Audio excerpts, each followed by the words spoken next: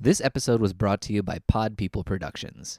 To find more episodes of this show and others, please visit podpeople.me. It's podcasts for the weird at heart.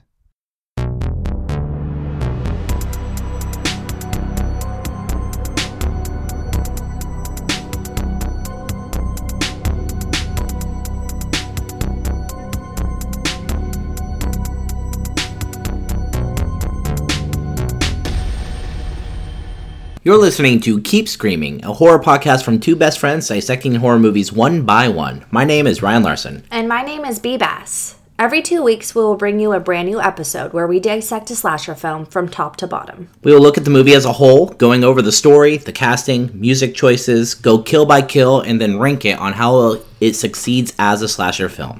You can find us on Instagram, Twitter, and Facebook at ScreamingCast or by searching Keep Screaming.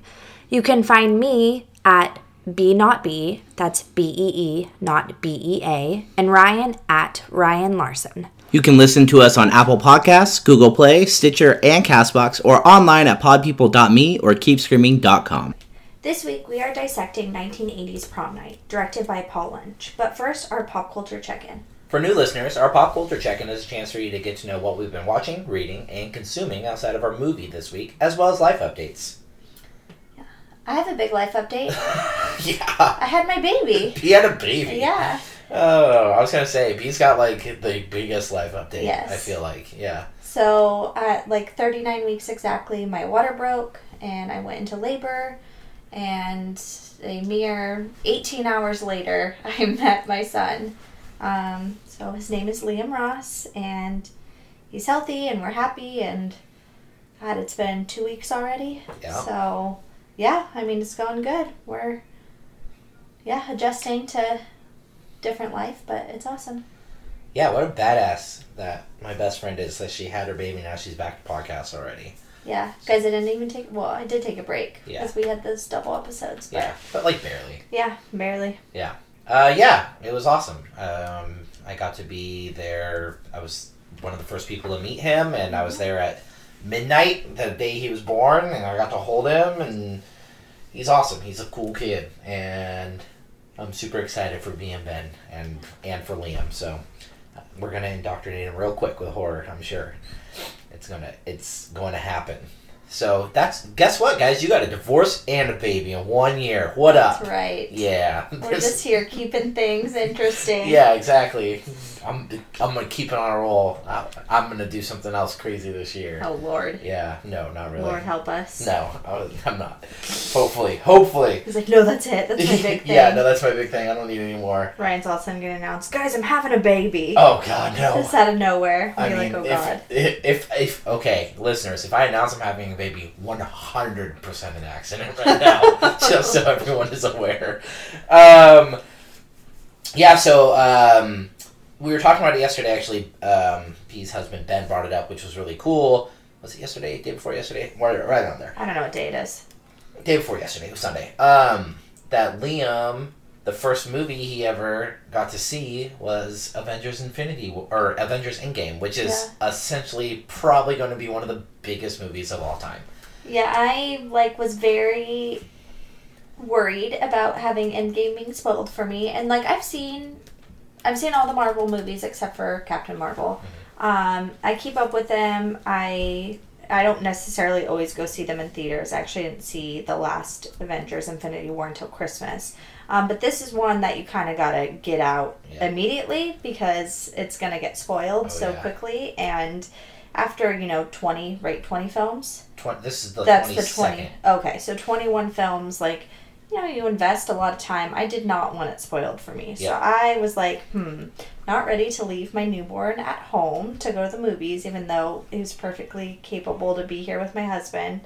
I went to the drive-in. To be fair, it's a long-ass movie. And it's a long movie. Yeah, so it's 3 hours. I went to the drive-in with my best friend Lo. She came with me, and it was literally I breastfed before the movie started. And then before the movie ended, he already needed to eat again. Yep. So, that's how long the film is, 2 breastfeeding sessions. That's how you measure time. Yes, exactly. It was, I'm interested to see how I'm going to feel about it in a more intimate setting, because the drive-in's a little impersonal. I think it's a little harder to connect to the film and really get immersed in it, because like you're in your car. Plus, like I said, I was like had my son with me and a little distracted by that. But I mean, I think it was great. I think it was really well written. I think it does a great job of finishing the storylines of the main Avengers cast. Yeah. While still having some cool moments for the entire universe. So I just think it was really well done. I don't think it's one of the ones that's like as exciting or fun to watch as, say, like Infinity War. Yeah, no. Which I think is way more fun, more action, a lot more going on, still really emotional and kind of crazy. This one's more like, okay, we did that. This is really serious, and we're gonna like, really pay tribute to our characters and do them justice, and I think that was beautifully done. Yeah, I got to go with, it was pretty awesome. I got to go, a group of 8 of us went on opening night, and I have seen all of them in theaters. I am a huge comic book nerd, so it was a very emotional thing for me. There were definitely moments during the movie where I got like full body chills. I definitely cried. And the Russos just did a great job, and so did the core cast, and I've seen a lot of people online like kind of complaining like, oh, these characters didn't really get their moment, and like that's what Infinity War was for those other characters to get their moments. And like B said, this was for, realistically, this is for Cap, Iron Man, and Thor. Like, this is for them to get their moments, and then still including Hulk, Black Widow, and Hawkeye. Like, it's the original core Avengers team. Yeah. So that's really what this movie is about, and I think they did a great job of wrapping up those storylines. So I loved it. I thought it was amazing. I'm super excited that it's shattering all these records. It's just really cool to see, like, no matter how you feel about the Marvel movies, like, I know some people are just, like, tired of superhero movies, which I still insist, like, people need to get over the whole superhero, like, when are superhero movies going to go away? Like, they're not. They're a genre now. It's just like a Western or a horror movie. Like, it's a genre of movie. Just get used to it. It's going to stay around. But I don't think anyone can argue, like, the cultural impact that these movies have had and, like, how kind of insane it's been, like, what Marvel was able to do. So I definitely, if you can, recommend seeing it in theaters. I do think it's, like one of those ones you should see in theaters. And realistically, you don't need to see like Captain Marvel or even like really Ant-Man and the Wasp, like any of those. Like, don't trip on seeing like too many of them. Infinity War is really what you need to see before you go see Endgame. Yeah, and Infinity War like would be more confusing if you hadn't seen a few of the other ones, like Black Panther and stuff. But watching Endgame, none of those movies really matter, though. Like, slight references will be, And here's the thing, it's like, I don't have the best memory, and I'm not really great at, like, long-term plots. So there's a bunch of stuff that, really ties into the end, and they're like, oh, remember this thing from the original Thor? And it's like, no, I don't remember that thing from the original Thor. Or like, oh, and they talked about this in Ant-Man. And it's like, even though I've seen all the movies, I've seen some of them multiple times, I don't necessarily, like, spend a lot of time being like, oh, there's this tiny little piece and that's going to play together at the end of this and that's why this is going to happen. It's just not usually how I pay attention to things in such a long-going series. And in one individual film, yes. But in a long series, you'd be like, oh yeah, I vaguely remember them mentioning that. And so if you're not like too caught up on that, it doesn't really matter. Yeah, like B said, she didn't see Captain Marvel and she still completely understood who Captain Marvel was, like what her role in that movie was. So you just go, oh, okay, she's hella powerful, got it. Yeah, that's pretty much all you need to know, like, realistically. Yeah. So yeah, definitely bravo to the Russos, to Marvel, to everyone involved. I'm excited to see like where they go from here. It was a huge milestone, and just really cool. So yeah, Endgame is massive. I mean, God, it made $1.3 billion in 5 days. It's insane. Yeah, it's crazy. I can't believe it. Yeah, that will be the first out, like, in the world movie my son has seen. That's a good one. Yeah, he went to the movies a lot while I was pregnant. But yeah. That's a good one. I mean, good on him. I know the first one I ever saw was Beauty and the Beast, which I think is a good one, so I'm okay with that too. I think Pocahontas or something. I don't know. Disney. One of those movies. Technically, he saw a Disney movie. I watched way less than B. I watched Let's Scare Jessica to Death on Shudder because I'm pretty sure Elric on the Shockwaves podcast was talking about it quite a bit, and I've been hopping back on Shudder a lot lately. Directed by John D. Hancock. It's from like the 1970s. It's a psychological thriller with like loose vampire illusions. I'd always like heard of it, and I'd always seen the poster for it and was like aware of the movie, but had never like really even known what it was about. It's fantastic. If you guys haven't seen it, like it's just crazy well done, super creepy, very it's very odd. It's like a very off-putting movie because it's kind of one of those things where you're wondering if our main character is like basically essentially having a psychotic break or not. And like these things are happening around her, but like at first you're kind of like, oh, is this place haunted? And then you're kind of like, wait, is this town haunted? Like being stalked by a vampire? There's like a lot of things happening in it, but they do it really well, and it's never like it doesn't feel like convoluted or like muddied. It feels like it playing into like her mental state of being of like she can't really keep a straight like notion of what's going on. So I definitely recommend checking that out if you can. And then I'll lead into B's pop culture check-in real quick because we both watched Someone Great on Netflix. We are obviously big fans of rom-coms, or also like I like to call these movies like 30-somethings or late 20-somethings, you know, like where it's kind of just friends that are in their late 20s or early 30s kind of navigating life. And that's what this one is. It's directed by Jennifer Caton Robinson. It's her debut feature. She wrote and directed it. It stars Brittany Snow, and now the other Gina girls. Gina Rodriguez, and then I think her name's DeWanda Weiss is the other character. And then Lakeith Stanfield's also in it, and I love him. He's fantastic. But it's basically just about a girl who goes through a breakup after 9 years. And it's about her dealing with that breakup with her two best friends, and then also like dealing with their life and where they are in life, and it keeps flashing back to like kind of like when they were in college and then where they are now. And it's just really fun and like really well written, and Gina Rodriguez is spectacular. She's just a really talented and beautiful actress. Everyone in the movie was really good. It was. RuPaul appearance was fun. Yeah, it was spectacularly acted, and really, I think it's just really nice way to tell a story. Like Ryan said, there are like flashbacks because we start with a couple kind of breaking up, and then we get glimpses of sort of the path as she's dealing with it. So as she's walking through the city, it takes place honestly in just 24 hours. Like the day after her breakup, and her two best friends take off work, and they just have kind of this crazy day of her dealing with the fact that her 9-year relationship is over, and not only that, but she's moving from New York to San Francisco to start a dream job. So she's also leaving her two best friends behind. So it's a story about their relationship, her friendship, and as she travels through the day, we're getting hints at her relationship, and it starts with all the good things, and we slowly start seeing like how it started deteriorating. So it's really beautifully told. Corinne said, spectacularly acted. The soundtrack is super great. Oh yeah.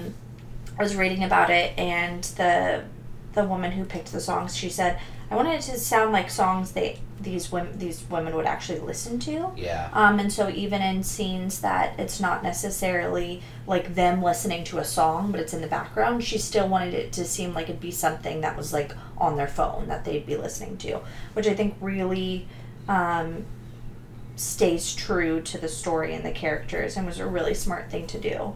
It was just a hidden gem in a lot of the poor Netflix like cheap rom-coms that are fine, and I'm glad we're getting some. I'm glad we are too, because they're kind of like, it's for like every 10 there's 2 good ones. Right. Yeah. And I understand that the ones where I'm like, oh my god, this story is atrocious, I'm not probably their key audience. They're not looking for a 27-year-old Letterboxd's opinion on it. They're looking for that 15-year-old who's in love with Noah Cento whatever. Yeah, that guy. I know. Yeah. And he's good in some, and then in some, he's charming. Yeah, but he's playing the same character. He reminds me. Now. I was actually talking to Kate about him, Uh-huh. and I was laughing because he reminds me of Keanu Reeves. He's not a very good actor. No. But he's incredibly charming. Yeah, like, I don't like Keanu Reeves. The only thing I like him in is in John Wick. I love Everything Keanu. else he's terrible in. He's a bad actor, but he's super charming. Actor. He's super likable, which is like, I feel like this. Yes, I feel like Noah is, but yeah, no.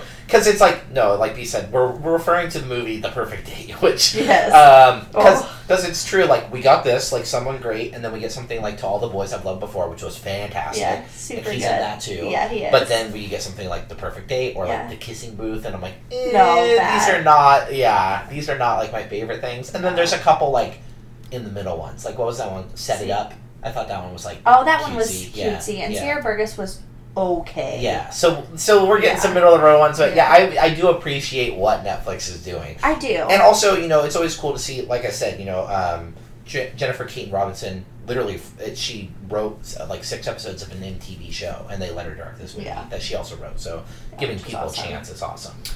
Yeah, so I was kind of going, I've had a baby 2 weeks ago, so I've been on maternity leave, and I've been basically breastfeeding 24/7, so it's landed me in front of my phone or in front of my TV a lot.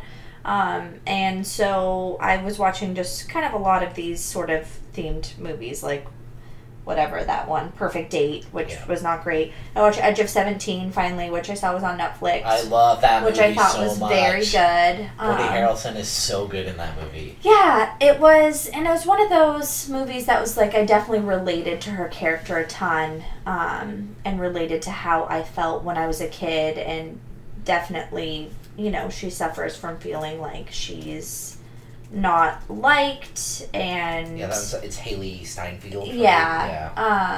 and that she's not very liked by people, or that she's annoying, and she finds herself that way, and that's definitely something I struggled with a lot when I was younger, where if somebody didn't like me, I struggled with being exactly who I was and being proud of that, but then when people didn't react well to it, then I was like, oh my god, like, maybe I'm not a very good person, and maybe, like, I am annoying, or blah, blah, blah, and that's exactly how this character was, and so I super related to that. It was almost hard to watch because of that, because I was like, oh god, flashbacks. Actually, being, like, a preteen. Yeah, even me, like, had that, and, like, but, like, obviously not a female, but, like, this movie very much, like, I was like, fuck, like, they're really hitting home, like, how it feels to be that age. Yeah, and like, how hard it is. Yeah, because I was very much the same, like, really awkward, like, super uncomfortable being myself, like, kind of, like, especially at, like, 17, I was, like, kind of figuring out who I was, and, like, I knew who I was, but I was afraid to be that person, because I was like, well, is that person cool, or, like, is that person going to be cool, and, yeah, I agree, super good, I just love Woody Harrelson. Yeah, he's great. So that I really liked that. I saw that Crazy Rich Asians went up on HBO, and so I finally watched that. I've been wanting to watch it, and all the craziness, I just didn't get around to it, and it was spectacular. It's so fun. It's just fun. Really fun. It's really fun. It's a great story. Really well acted. Everyone's beautiful in it. Everyone's really beautiful, including, like, the scenery. Yeah, holy shit. Like, every place they were, I was like, Jesus, what was the budget for this movie? Like, these freaking mansions are gorgeous, and everything about it, it was so colorful. You just wanted to, like, step into this film. All the characters were super likable, that were supposed to be likable. Right, exactly. And, it was just a spectacular, like, big budget romantic comedy that has been missing for the last 10 years. Yeah, and it did super well. It did really well, and I loved seeing a, fully Asian cast directed by an Asian director, based on a book by an Asian writer. Like, all of that makes me so happy. As a, like, white girl, like, I can only imagine, like, what this meant to actually be seen and represented in a film like this. Oh, yeah. And, I just thought it was spectacular, and I can't wait. I believe I know it's a book series, and I believe they're doing a sequel. Yeah, I can't wait. China Rich Girlfriend. Well, and the guy who's in it, Henry, right? Is that his name? Henry Golding. Jesus Christ. Yeah, he's attractive. He's so attractive. So is Constance Wu. Like, the two of them on screen, every time they were on screen together, I was like, it's too pretty. Yeah, he's just too much. Yeah. Too attractive. Yeah. No, there's this scene where they, like, wake up in the hotel, and he, like, gets out of bed and he's shirtless, and she's, like, puts her glasses, and she goes, like, hubba hubba. And I'm like, you know exactly. That would be, like, my reaction anytime I saw him. I'd be like, oh, hello, what's up? So that was super fun. All these just really, like, nice, light movies. I watched Christopher Robin, which I was feeling really lukewarm on about it. It came out when we were at Midsummer Scream.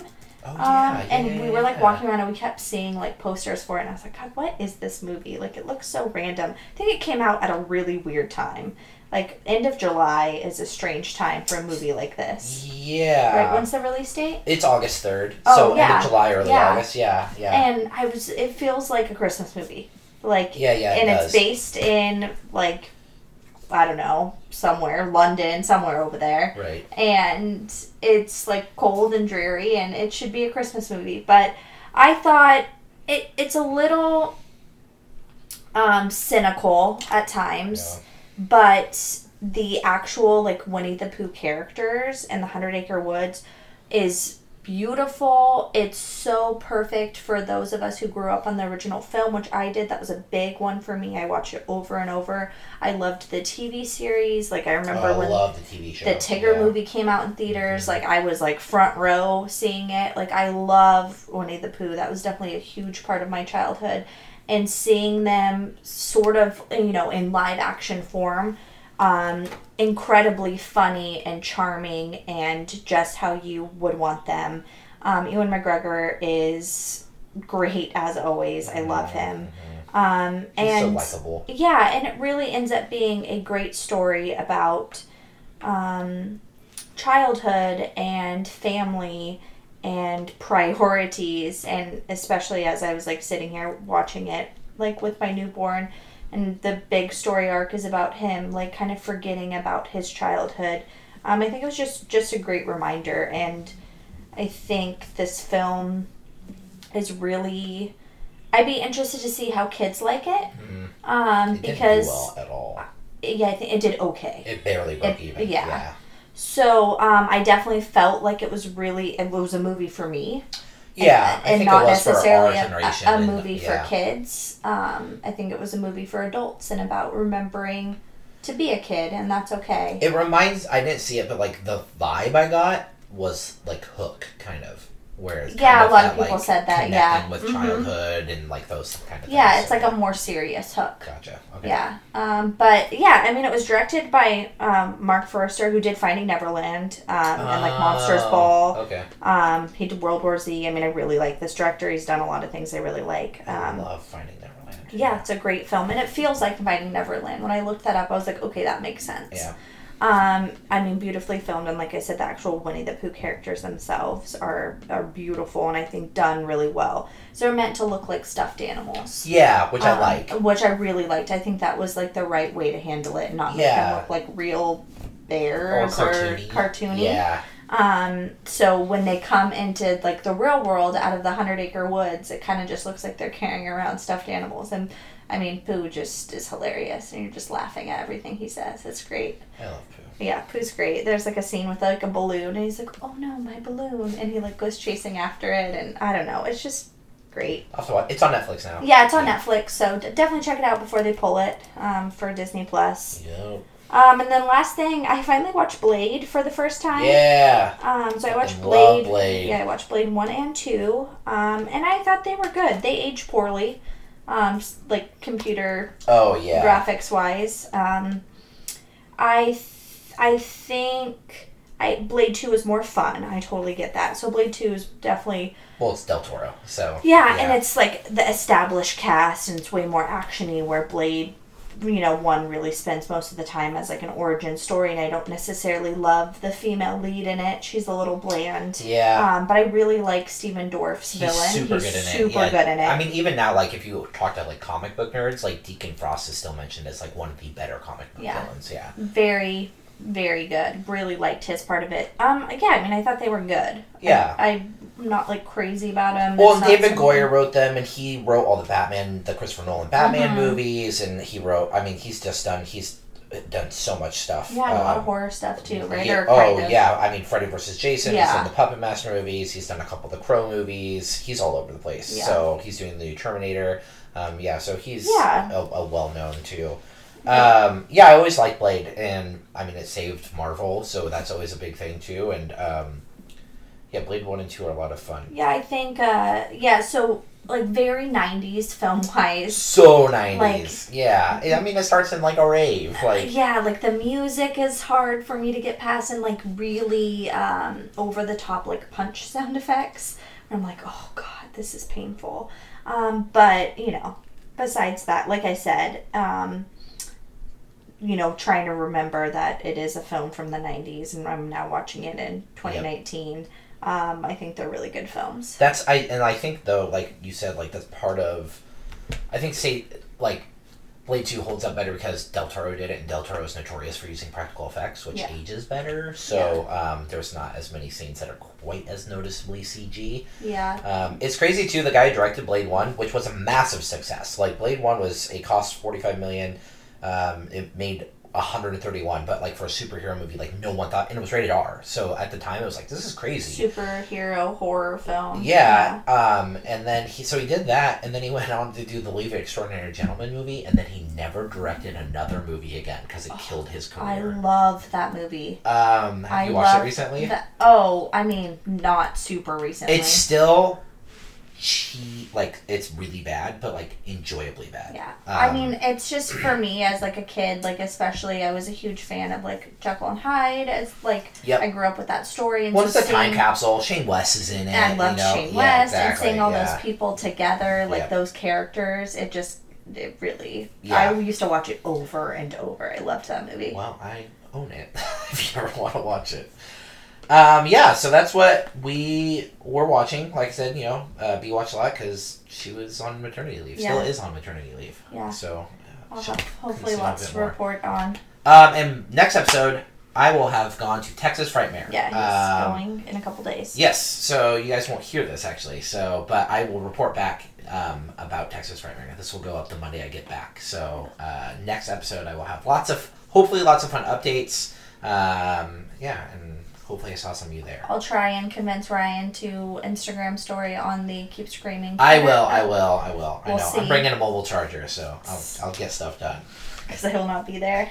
Yeah, B's the one who gets all that shit done. I know. I was really proud of myself. I was the one who decided to post the prom pictures, and I was really proud of myself because I was like, okay, I know B's got a baby. I got to do some shit. So I did that. Good job, Larson. Yeah.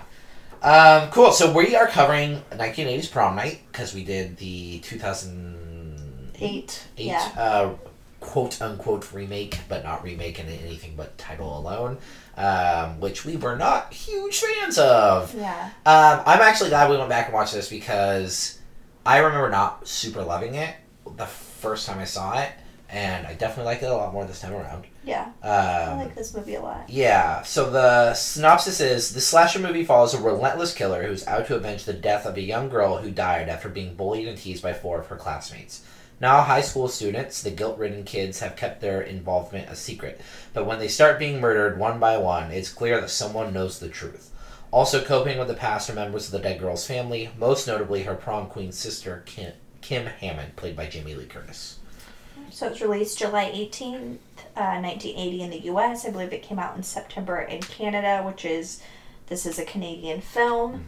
Mm-hmm. Budget $1.5 million in Canadian dollars. Box office $14.7 million in the U.S. So good return. Good return, and it ended up actually being the top grossing film in Canada in 1980. It's so weird when I see numbers like that. Yeah. It's like, so even like to go back just a little bit. So Endgame, because I'm obsessed with looking at box office numbers.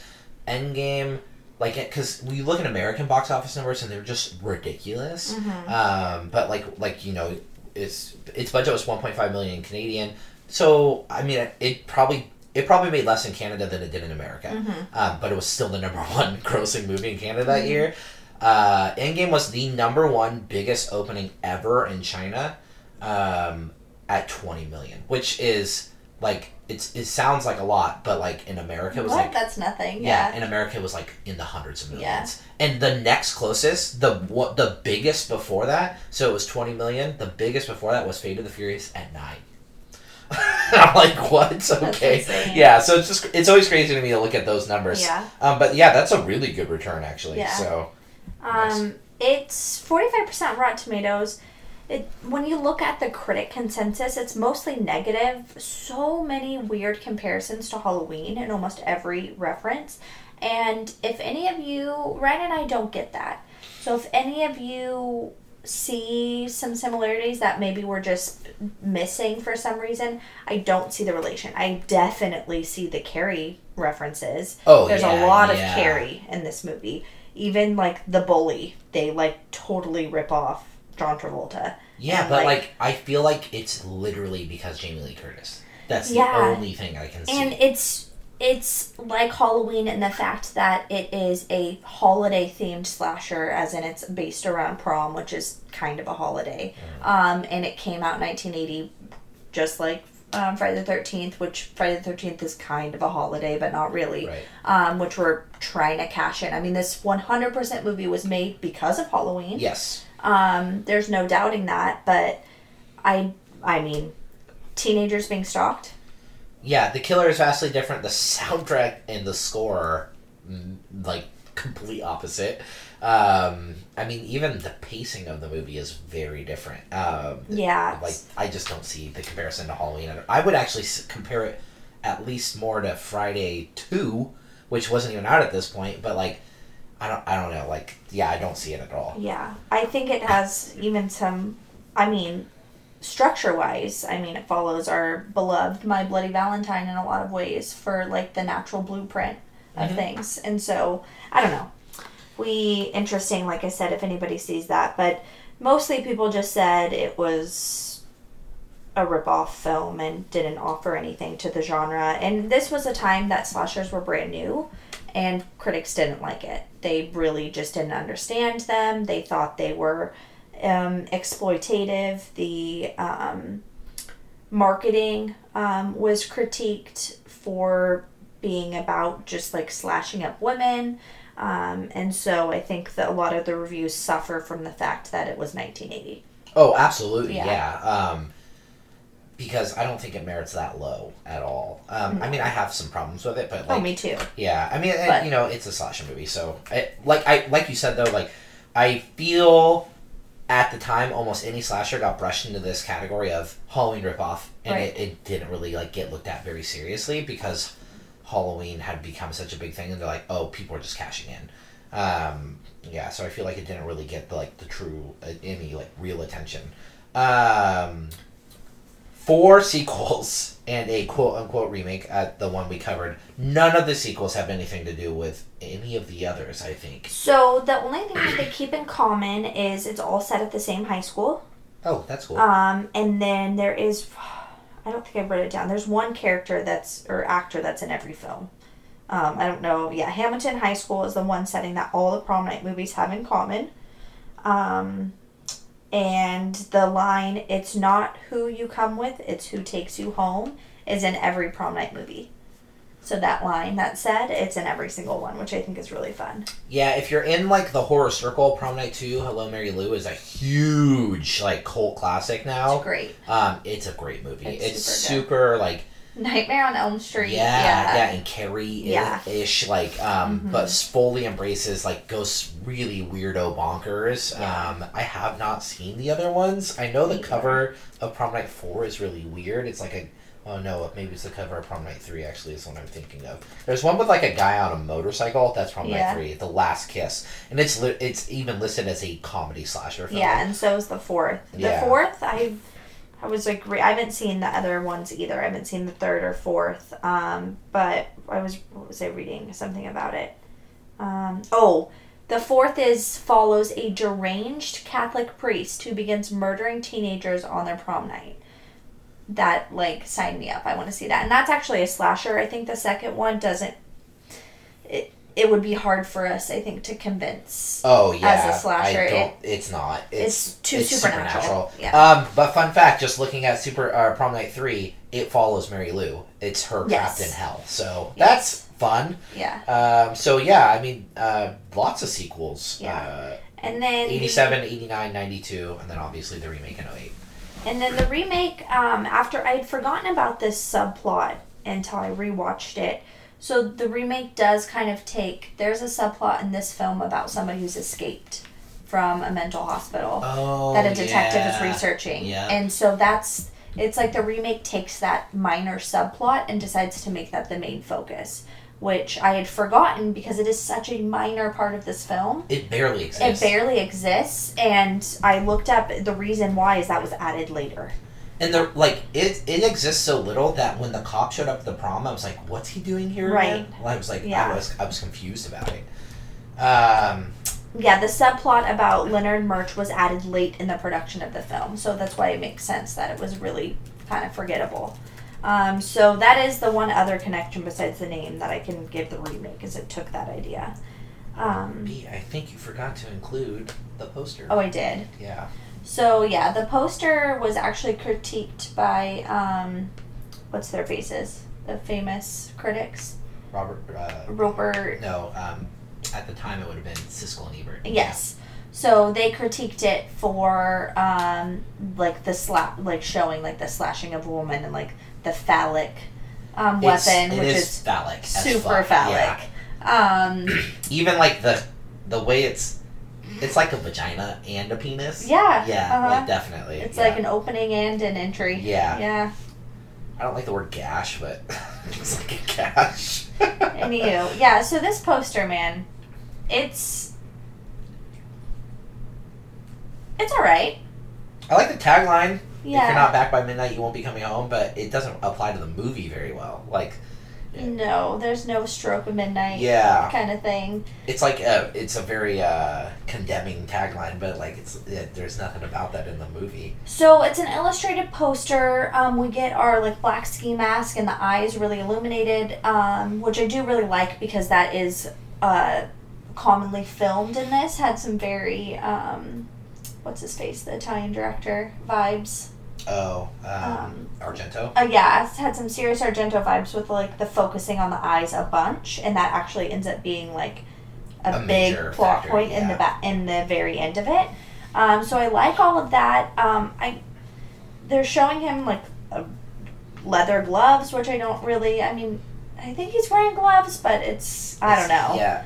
The poster's super Giallo-esque. It is. It looks like a Giallo. Yeah. I mean, this looks like an Argento film, just the poster itself. And then we have our, like, phallic knife glass shard thing, and it's got, like, a woman dripping blood, like, shooting. It's like a flower. Yeah, like in the blood. Yeah. It doesn't relate to the... I mean, the killer does. The killer does, but, like... Which I like. Again, like, you and I both have a problem when there's characters that aren't in the movie on this, which just extremely popular. And it's something, it's going to be, like, my life passion to look into this, but I'd be really interested to see. It seems like, the illustrator didn't, probably hadn't seen the film. The film might have not been finished. They're just like, here, this is what our killer looks like, and then they just sort of illustrate something that's spooky.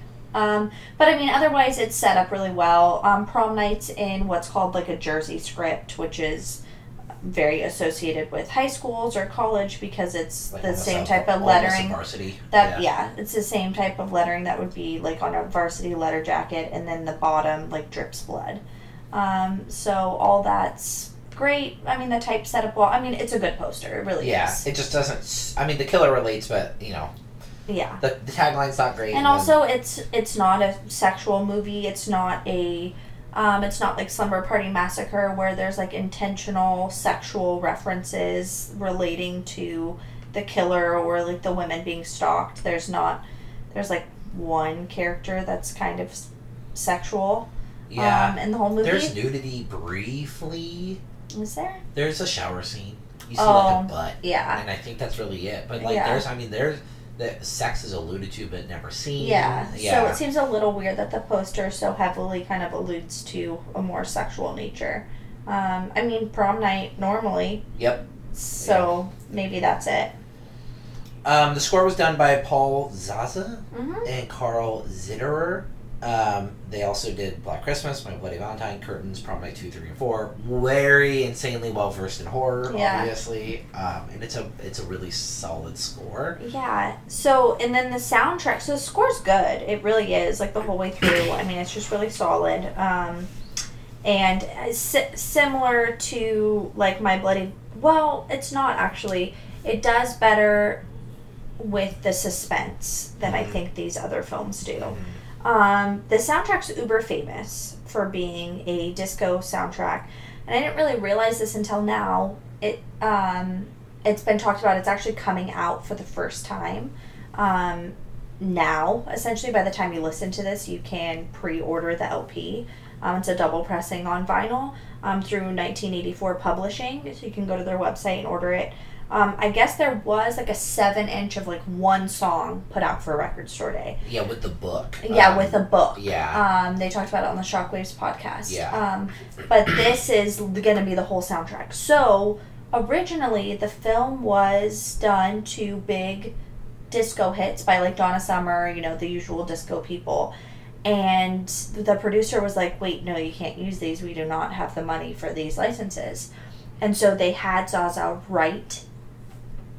rewrite the songs to use, but he rewrote them so closely to the originals that they got sued for $10 million. Oh my god, that's so much of their budget. So they settled for $50,000, but that's not terrible. So in 5 days he rewrote these famous disco songs for the movie specifically, which is why there's a song called Prom Night in it.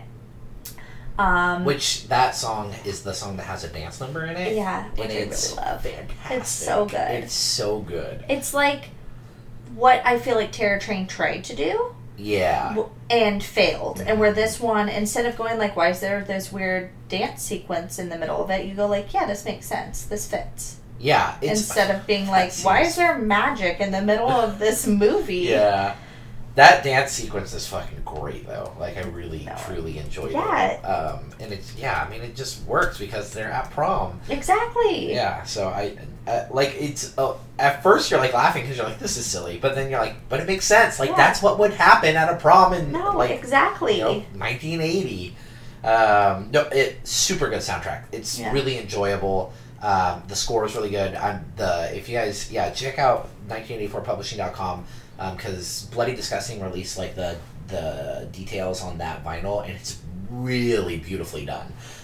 So it would be a good one to own if you're into like those slasher vinyls, which B's getting a pretty nice collection of. Yeah, I also, while we were gone, Record Store Day happened, which I used to work. I think I mentioned I used to work at a record store. I worked at one for almost 10 years. I was around when the first Record Store Day happened.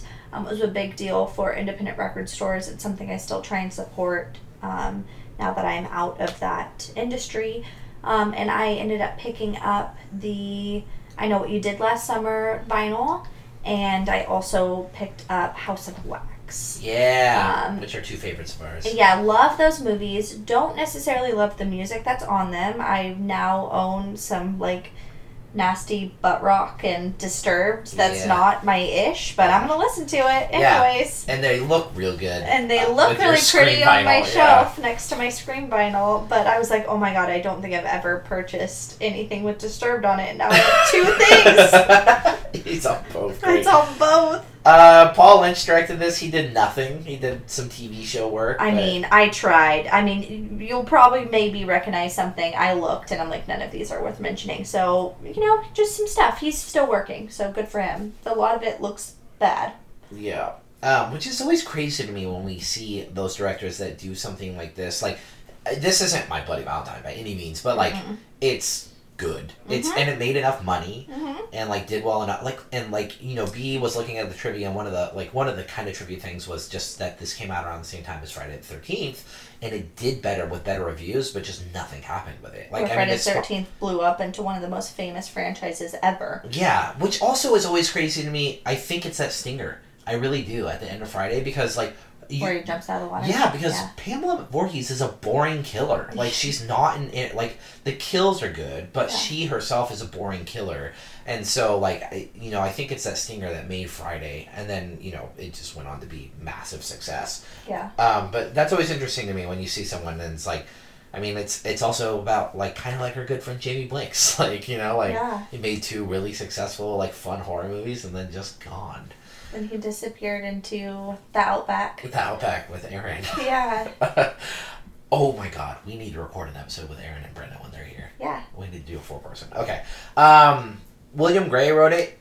He worked with Paul Lynch a bunch, but he also wrote The Changeling, which is one of the most, like, it's very critically acclaimed, very well received. That's like his big credit. Yeah, and that's a big one. Yeah, like, The Changeling is one of those ones, like, kind of crossover hits, like one of those ones that gets mentioned as, like, one of those horror movies that, like, transcended because it did so well and was, like, very critically well received. Well, yeah, and it was super successful. The $600,000 budget made $5.3 million. Yeah. And I still haven't seen it. It's on Shudder. I think either Shudder or Amazon Prime. So I need to see it because I've always heard it's spectacular. It's just one of those ones I've never got around to. Yeah, so it was him, Russell Hunter, and Diana Maddox who wrote the film, which also came out in 1980 and was also a Canadian film. God, Canadians just know how to make horror movies, guys. They just know how to do everything. That's true. I know. The Great White North. Degrassi. Yeah, Degrassi. If you guys can, if you weren't aware, Whatever It Takes is like the tagline for Endgame, but it's also the theme song for Degrassi. Oh, that mashup! And someone did a cut of the trailer with the Degrassi theme song, and it's amazing. Especially if you grew up with that show. Yes, it's so good. There's 2 really big names on this. It's very okay. So if you grew up at the same time as us, Leslie Nielsen is literally like a spoof actor. He was well known for Airplane, he was well known for Naked Gun, and he was well known for the Scary Movie movies.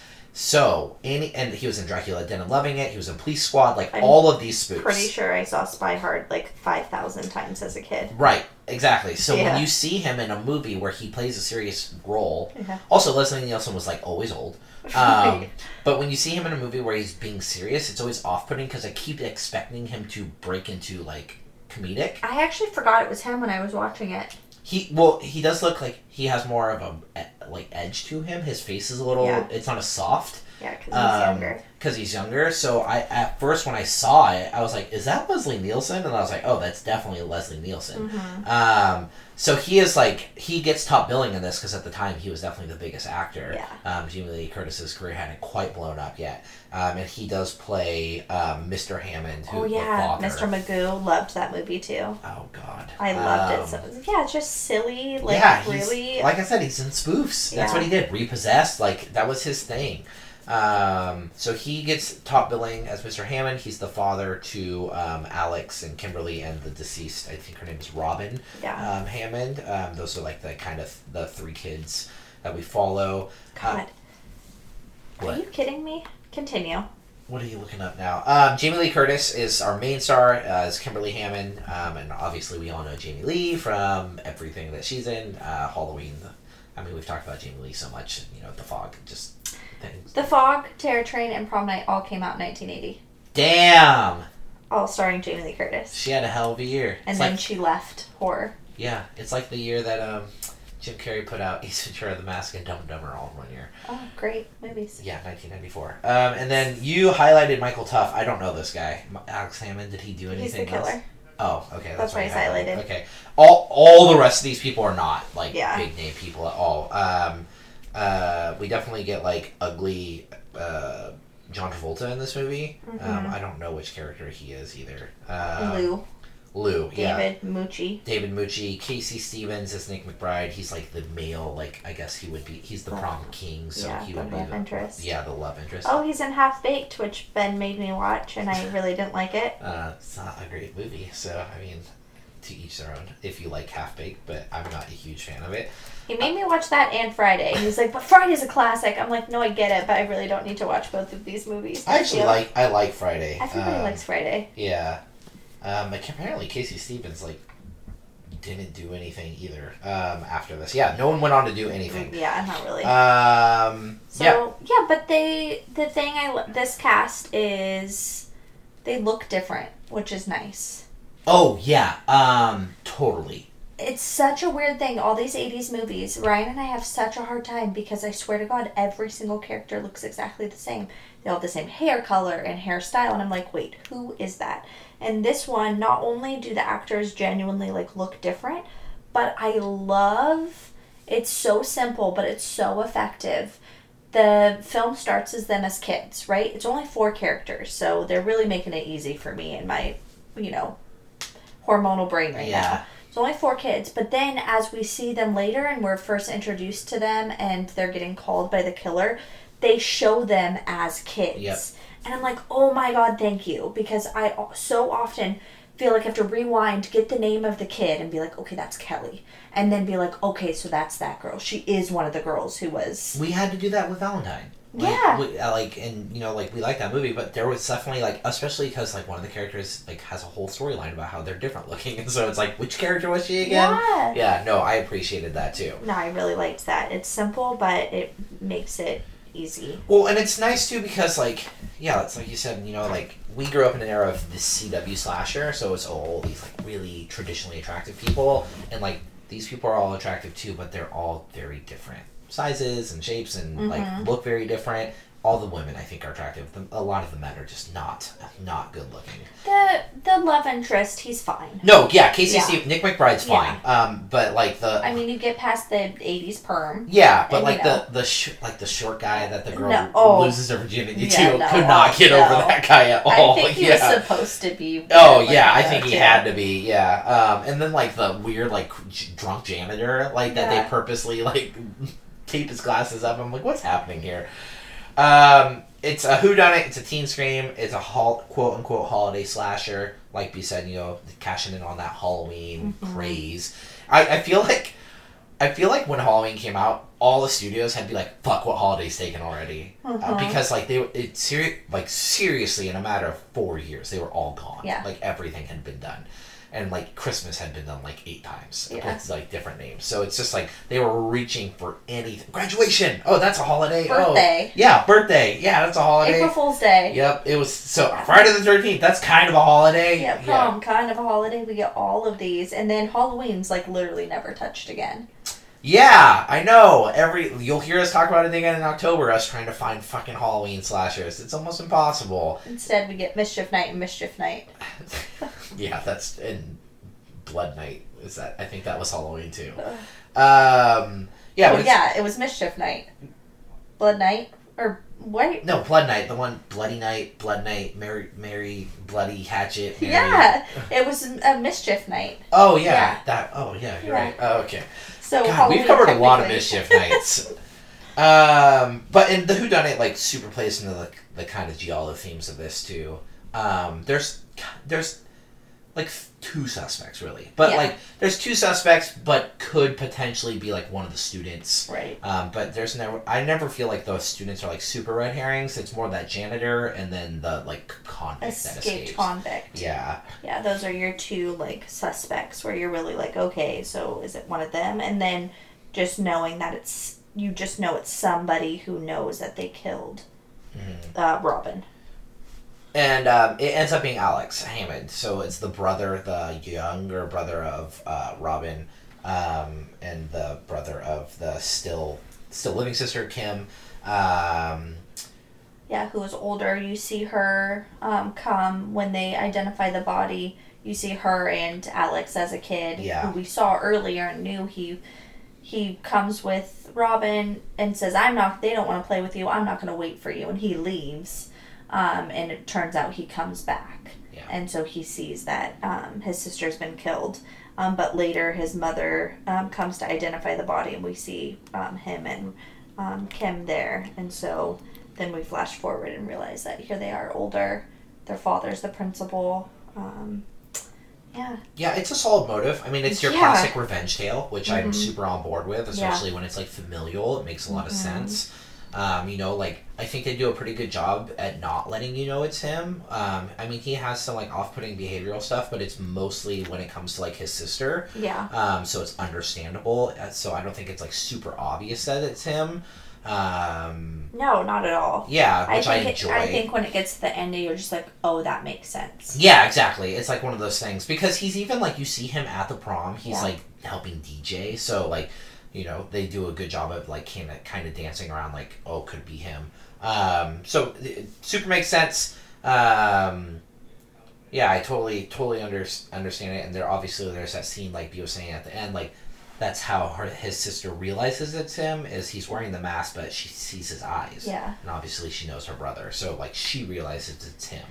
And when you watch it knowing that whole final scene, I mean, he completely ignores his sister the whole time. Yep. So if and that's such an obvious thing, but you don't, besides the fact that it could be somebody who, like, really doesn't care about her because they just want the people who killed Robin. Right.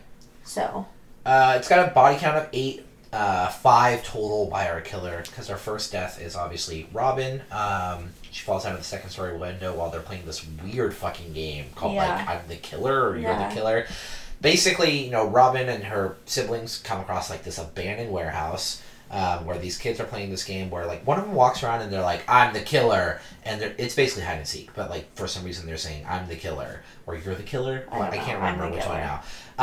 But she goes in and, like, kind of forces herself into the game, but they don't want to play with her, and they corner her, and, like, it's all 4 of these kids just, like, cornering her, like, up against the window, chanting, like, I'm the killer, and then she falls out of the window, and dies. And then our, like, main mean girl is the one who convinces all of them, and that is... Wendy. Yeah. Who's like, nope, the cops are going to not know it's an accident. They're going to think we pushed her. We can't tell anybody.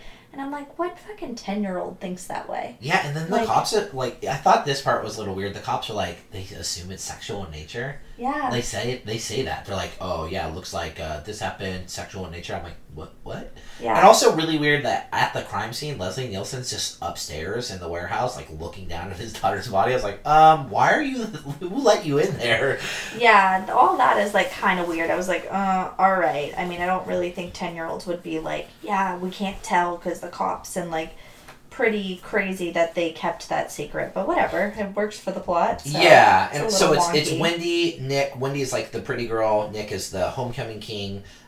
Jude and Kelly Lynch. Those are our main characters. Those are not main characters. Well, they are main characters, but those are the 4 that are essentially killed Robin accidentally. And then a nurse was killed. We hear that in story. That's our, like, escaped convict, Leonard Murch. He kills a nurse with a glass shard. Yeah. So, which alludes to our cover. Right. And so a lot of this movie is, I was texting Bea because I watched it not long before we podcasted, and I liked the movie, but I had a long day. I have to wake up early, work at Starbucks, but I kept falling asleep because it's a slow build-up. Like, once they get to the dance... The first kill is 55 minutes in. Yeah, so once they get to the dance, it moves pretty quickly, and it's also exciting. Like, and not just the kills, like we said, that dance scene is super enjoyable and fun. Yeah, and the characters. I think what works is that at that point, you've spent 50 minutes with these characters. You do actually get a chance to know them. Mm-hmm. And so you find it more interesting at the end because you're not like, wait, what? Where? Who are these people in the van? Who's this? Which is a common problem in slashers where you're just like, wait, what's happening? Who are these people? Instead, we actually have had some established time with them. It takes them a little long to get there, and it would have been nice to have, like, a kill sprinkled, but we're limited. There's only 4 people he's really chasing after. We get a bonus kill of Lou. Right. Because he is an asshole and should die, but... Yeah, and, like, I think part of it, too, is, like, what you're saying is right. Like, we get to spend time with these characters and actually learn who they are, especially our main character, which is nice, because that's our final girl. But there's certain, like, scenes that, like, nothing even, like, there's really weird scenes. I feel like 70s and 80s movies, like, when Wendy just flashes the gardener guy, mm-hmm. like, that was who shows her butt. She flashes, like, that scene, or even kind of kind of the scene where like they break the mirror in the locker room. Like nothing really happened with all of that. Like I think it's just supposed to be suspense, like Yeah. they're being stalked, and they could have done that. I think that is something they could have done better. They could have done more. The phone calls were great, very Black Christmas. Yeah. They could have done more with Alex actually stalking them. Yeah, because there's that scene like Wendy opens her locker and there's the picture in there and she's like, "Who did this?" And like, but it's literally squashed in like 10 seconds, and she's like, "You guys are assholes," and she just leaves. And then like there's that scene in the locker room where the mirror is shattered, where but they like, get spooked, but there's not much. Yeah, there's not much happening. So, that was like my only qualm with the movie. Really, is it's a slow build up, but once they get to the dance, everything's actually a lot of fun. Kelly is the first one to die, so she is, she's trying to have, she's hooking up with a guy in the locker room, and she won't have sex. And, of course, men are the worst, and this motherfucker is like, if you won't, I find someone who will. Right. So he gets up and leaves, and then, like, she thinks he's coming back, and her killer sneaks up on her, and this is kind of like our iconic weapon, even though it's not the one he uses the whole time, but it's like a jagged mirror. That's what he's holding in the poster, and he slits her throat with it. But even the throat, you hear it, because it's all in slow motion, which is the only one that does it. But like it goes into slow motion, and he grabs her from behind, and then it cuts to like her chin up, and you hear the throat slash, but you don't actually see anything. Yeah. It's just focused on her eyes. Yeah, but like it's an effective kill because like we see her face is happening, we see her fall over. The second kill in the movie is, I thought the scene as a whole is my favorite scene. Yeah. It's Jude is having sex with Seymour. That was her date. That's the kind of goofy looking guy. Yeah, in a van, and the killer is stalking them. And this whole scene just is really funny too, because they're like out in the woods, and they're like, "Let's do it out in the wood." They're in the van, and then they're like, "Let's do it in the woods." And then they go out in the woods, and they're like, "Let's go back to the van." Yeah, they changed their mind. Go back to the van. Yeah, which I like because it's actually there's two things that happen here. It plays against slasher tropes, because also slasher tropes hadn't super existed yet, but like they're not the stupid kids who go out in the woods. They hear something, and they're like, "Let's go back." And also, it's really funny because the male is the one who's like, "I don't want to be out here. Let's go back to the van," instead of like the female. Yeah, it was her idea to go out. She's Yeah. like, "Ooh, this will be fun." And she even goes, "Why?" And then he's like, because they hear something, and he goes, "Well, I want to smoke a joint." And she's like, "Oh yeah, we can smoke a joint." And I just thought it was funny because it like totally plays against traditional like slasher roles, which I just thought was fun. And then they're in the van, and she's smoking, and this scene's super cool. She's smoking up against the back door. The killer opens the back door. She falls over, sees him, and he just starts stabbing her in the throat. This is like I'd say the first time we really get a good look at the killer, because it's also outside lighting. This outfit, so he is wearing gloves. I can't tell if they're leather. He has a ski mask, but it's glitter, which I love. I really love that it's like a sparkly ski mask. And he's like, you can just tell he's not fit. Like, No. he's kind of pudgy. No, it's my favorite. It's actually a killer that looks like, I don't know who played him. I don't know if it is the actor who played Alex, but he's small. Yeah. Like, it's not some big jacked up person trying to play this smaller actor, which is, as you guys know, I talk about it anytime that happens. It really bugs me. Like an urban legend. Yeah, like an urban legend. It's this huge person in a ski mask, and it's tiny ass Rebecca Gayheart. No, I'm sorry. That's not how that works. And same, like, most likely to die. Our killer is much bigger and more ominous because he's played by the jacked person in the film and not the actual killer, who is a small guy. Yep. So this is great. He's wearing what I would call, like, a theater. Yes. Like the guys. Like a leotard almost. Yeah, like the guys who work like behind the scenes in theaters. I can't think of the name. I know exactly what you're talking But, about. like, yeah, people the ones were- who like move the props. Yeah. And they you wear like all black. That's what he's wearing. Yeah. It's the theater guy. Yeah, it's great. And then this whole scene is really great too because it's ridiculous. Like Slick is about to get he's about to get away, and one thing I really like about our killer in this, he runs consistently. Like, he's constantly chasing after people. He jumps onto the car. He's swinging off the side of the car. The car gets stuck in the mud. He opens the door. He gets in the van. The only thing I do not like about this scene is basically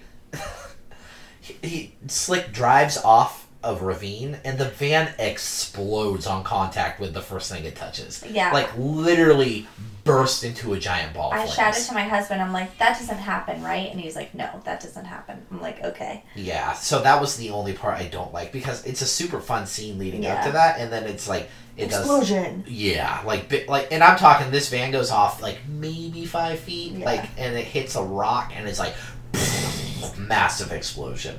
Yeah, another trivia I found is, like, the set production guy stole that van. It's a stolen van. Oh. Yeah. That's awesome. Yeah. Cool.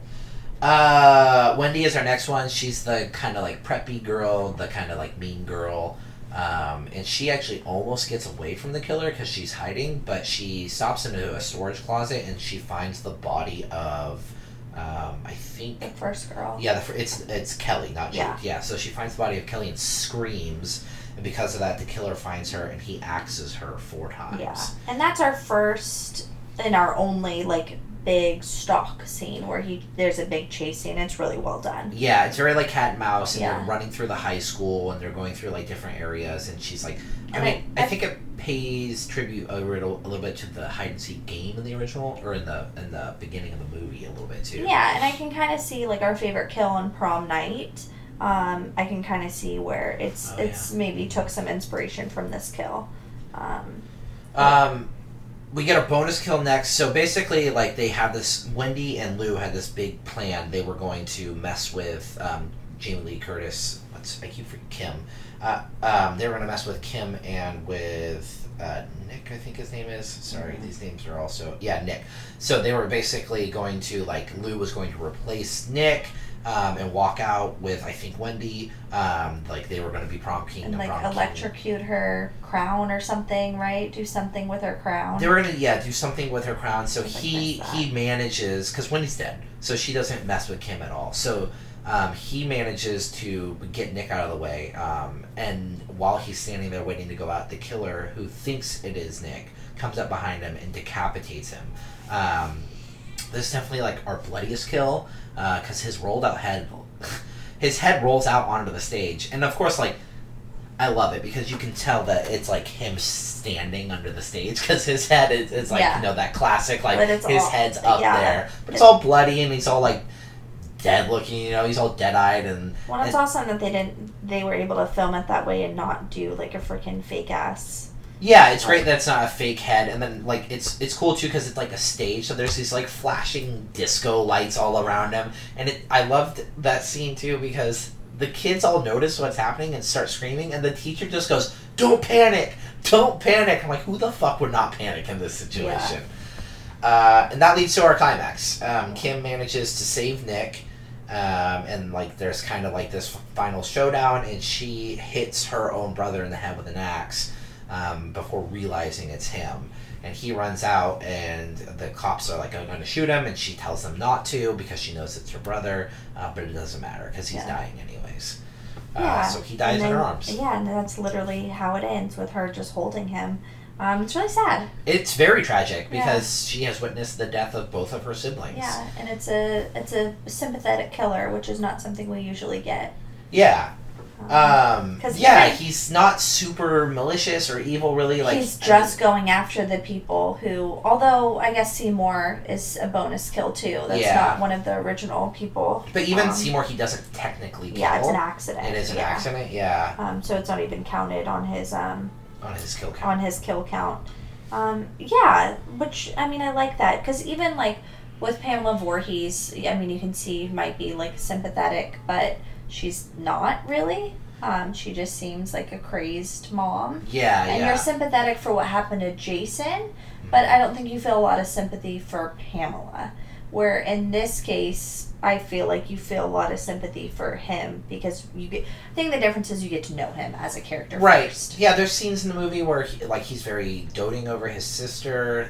Lou messes with with Kim earlier in the movie, and, like, also Alex beats all sort of ass in that scene. There's a scene where Lou comes up wearing a ski mask and, like, forces Kim to kiss him, and Alex fights 3 guys at once, and, like, before he's finally taken down by Lou, and I was like, when that scene happened, I was like, damn, dude, he, like, kicked ass. Yeah, I know, that was, like, one of my notes about the film, is, like, you can definitely tell the time that this came out, because nothing was addressed about the fact that he was physically accosting her really inappropriately. He made her kiss him. Yeah. It's extremely inappropriate and violating.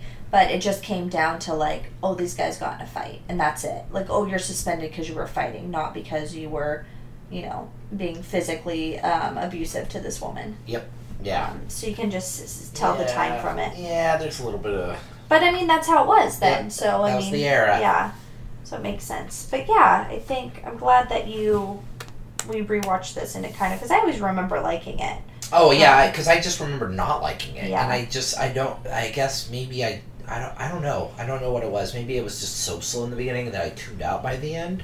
But obviously I have a lot more patience than I used to, too, with movies. Yeah. Kim is our final girl, Jamie Lee Curtis. She's okay. She's really likable. Super likable, partially because Jamie Lee. Yes, exactly. She is brave. She doesn't have a real arc, I'd say. No, it really isn't until the final scene that she gets really any kind of, like, action because she's not involved. The killer's not interested in her. Yeah. So it's a very different situation for, like, a typical final girl. She's a final girl because he doesn't want to kill her.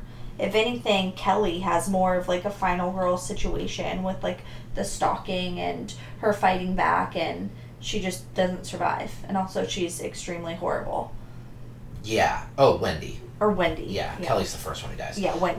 Yeah, no, I agree. Like, it would almost feel like Wendy is more of a final girl. Yeah. But, and, you know, like, again, like, Jamie Lee, there's a reason that she did so well in these movies. It's because she has a lot of charisma, and she, like, you gravitate towards her very easily because there's just something about her.